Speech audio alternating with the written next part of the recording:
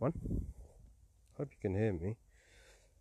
I am actually out and about, and apologies for the delay. I haven't really been feeling like doing very much, but as is my sort of ethos, when you don't want to do something, you have to double down, triple down, and do some more of that thing. So I've decided to make a bit of a change, actually get myself out of the house during daylight hours, would you know?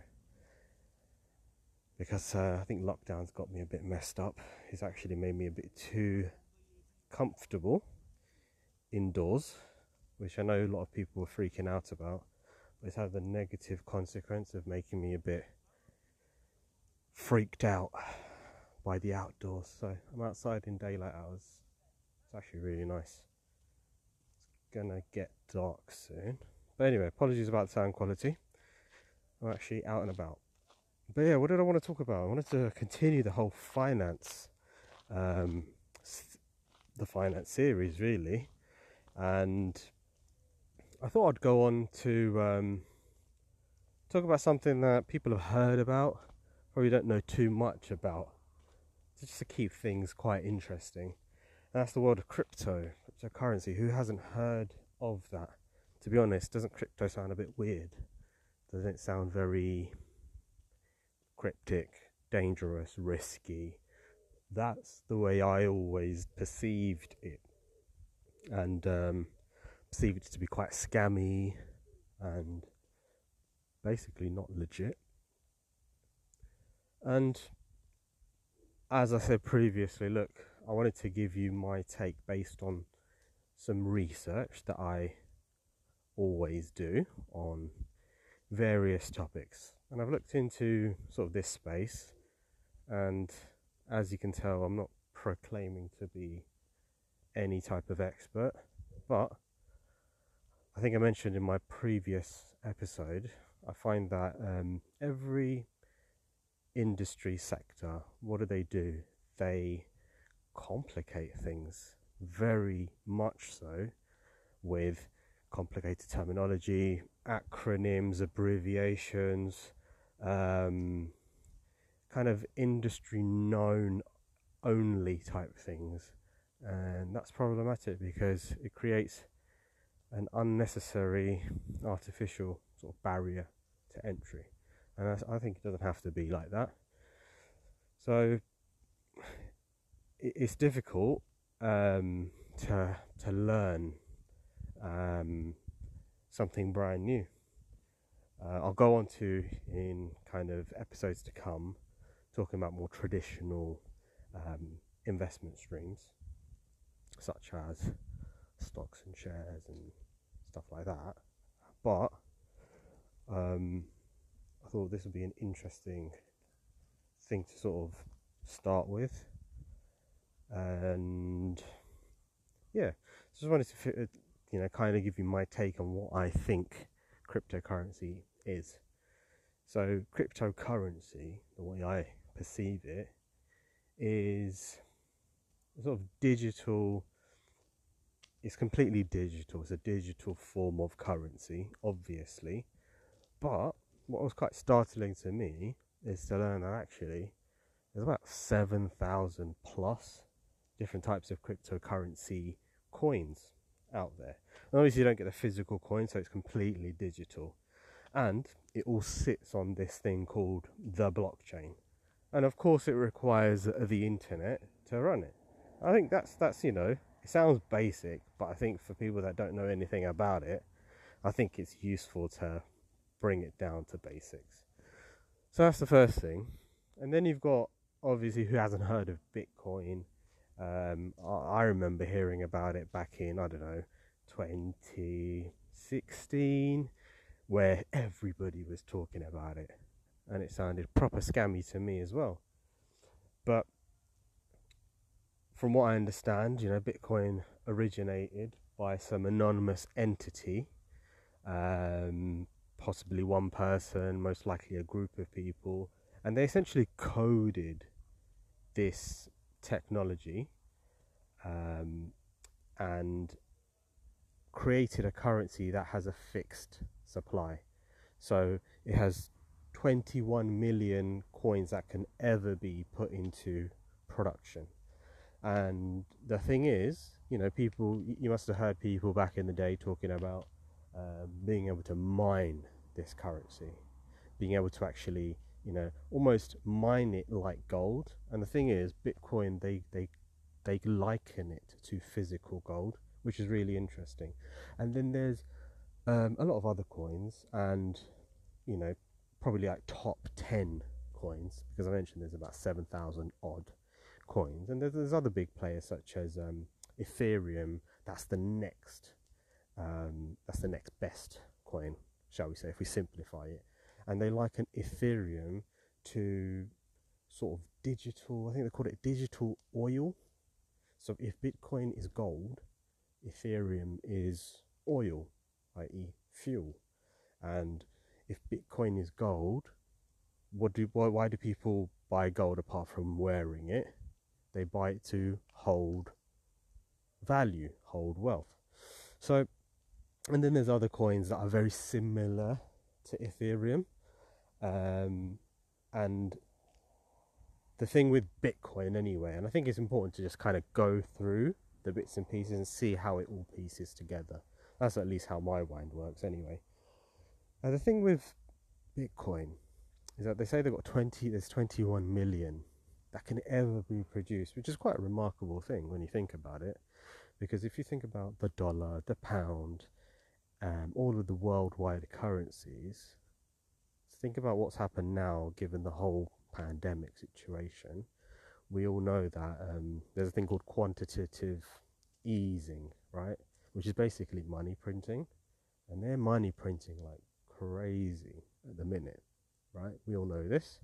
But what does it really mean?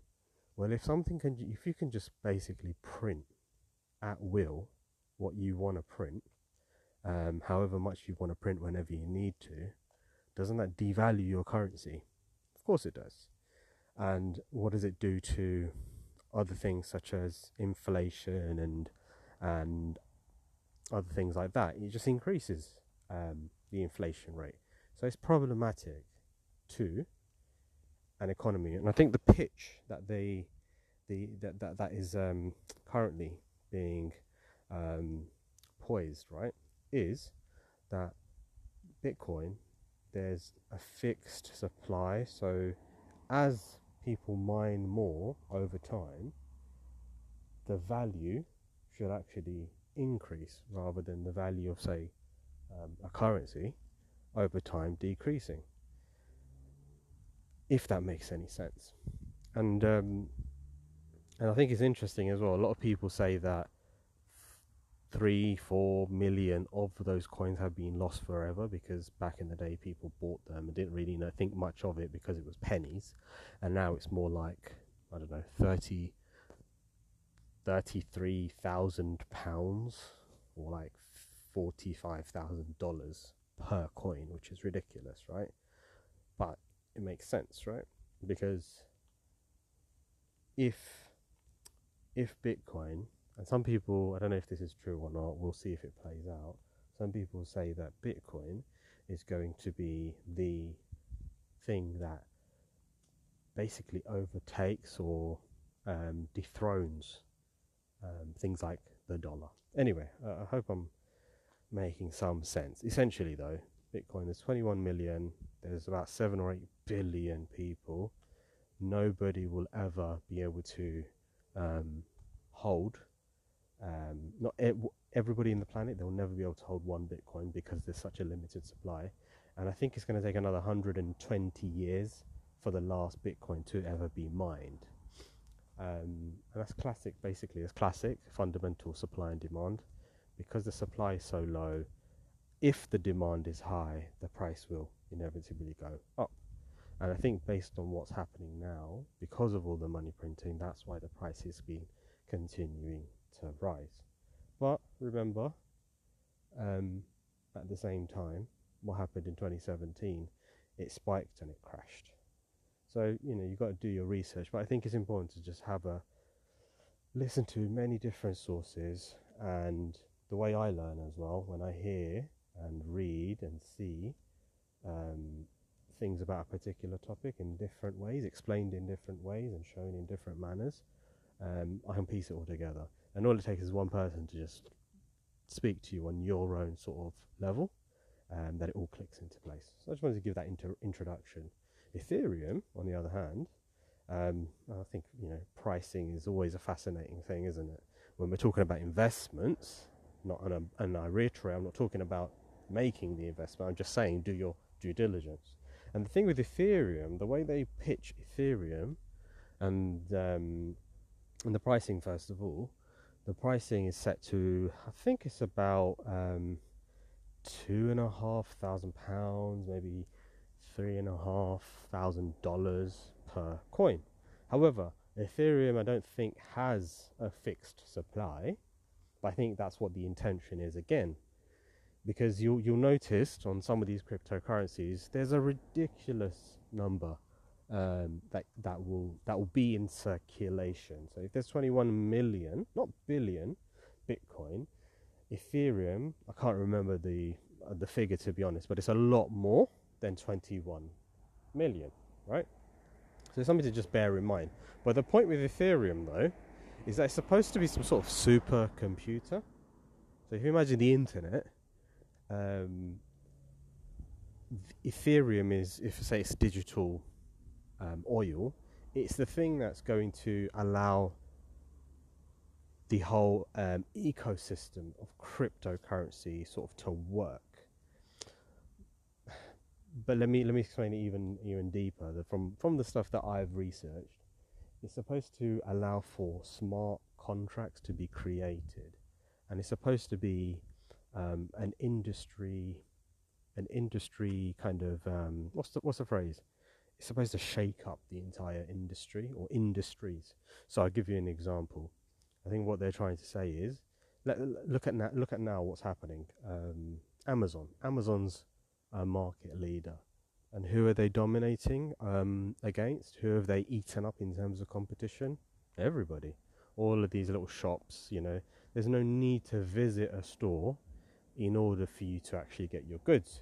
You're cutting out the middleman. And I think Ethereum gives people or industries, to be honest, and this is the pitch, whether it comes into fruition, who knows? But the pitch is that it's going to allow industries to cut out the middleman. So, for example, the banking industry. If you want a loan, if you want to take out a loan or something, you have to go through so many hoops in order to get it, and there's that bank as the middle person. I think the idea behind Ethereum is that it takes away the centrality, even if that's a word, it takes away the centralized nature of the banking industry, because you've got governments involved, you've got these large banks and corporations involved who control and have a say in how much you get, at what rate, etc., etc. You have to jump through hoops. However, the whole point of this blockchain network, it cannot be stopped, and this is the impression that I get. It can only be stopped if the internet can be stopped. So for instance, Bitcoin, the way Bitcoin is lined up and set up is so that nobody can mess with it. It's so that the people can put their checks and balances into place, and to say, yep, one Bitcoin has moved from America to the UK, to France, to whatever, and nobody can essentially steal that. Nobody can say, no, you can't make that payment to France, you can't do that, or we want to take extortionate fees before you're able to do that. That's an example. And I think the coding of Bitcoin is so clever. It doesn't allow for manipulation, essentially, right? And nothing is hidden. Everything is on like a ledger. When we think about accounts for a business. I'm pretty sure this is not a conspiracy theory, but people can manipulate the figures to show whatever you want to show. And that's the thing behind, that's the idea behind cryptocurrency, I think. And the whole point of like Ethereum, the idea is, say if you want to buy a house, the pitch is that, you know what, you might be able to take out the whole middleman of estate agents and go straight to the owner, and maybe like make it streamlined. So the smart contract suggests that, yes, you want to buy a house in central London, this is how much Ethereum it's going to cost, and this is what you need to verify to, and you can be 100% certain that you're buying that plot of land. You're the one that's buying that particular house, because you know, when you buy anything in this day and age, there's always that element of like, have I been conned? Have I actually bought a genuine article? And the whole point is, I'll use an example of, say, handbags or shoes, expensive handbags, designer ones. There's that element of, have I been duped or not? And the whole point of this Ethereum or smart contracts generally is that the people that are selling these things, they can plug it in and write it up in such a way that it gives reassurance and trust outside of human intervention that this thing is the thing that you think you're buying, and you buy it and you get it. And similarly, I think there's cryptocurrencies out there, such as I think it's called VeChain, which you know how we want to track something when we're buying stuff on Amazon, but it has like massive gaps in between. So say it's at the X, Y, and Z port. Oh, now it's up in, you know, whatever port. But there's cryptocurrencies. The theory is that you can track every movement possible. And the point is, you know, is this the future? Is this not? That's up for debate. And it's just another place where you can invest. And I think that's where the young money is going, because it's digital. It's on your phone, it's on your computer. It's very easy to access and understand, perhaps. But that's not to say the traditional markets are completely dead. And you know, as with any investment, everything can sort of turn into nothingness, right? Like, that's just how it goes. Things can just turn into absolute nothing, and that's the risk. So what I would suggest is, I don't know, hopefully it's been useful, something to think about. I know it's it comes and goes in the news. There's you know, bodies like the FCA and a lot of the media, you know, saying be careful, and of course you should. But it's important to do your own research to figure out, is this something that you need to know about, should know about. And I'm all about learning anyway. There's no harm in learning about stuff. But I wanted to give a very quick whistle-stop tour about what I understand cryptocurrencies to be. And it's actually, from what I can tell, it's connected to the economy as we know it. It has the fundamentals of economics behind it, which is fascinating. And there's people out there, you know, buying, selling, trading, investing like mad into these things. And sometimes you hear a lot of people, you know, there's a lot of hype out there, and sometimes there's not. And then sometimes there's very much a warning of, you know, these things are just complete scams. Because what do people do? When there's an opportunity, fraudsters will try their best to exploit it.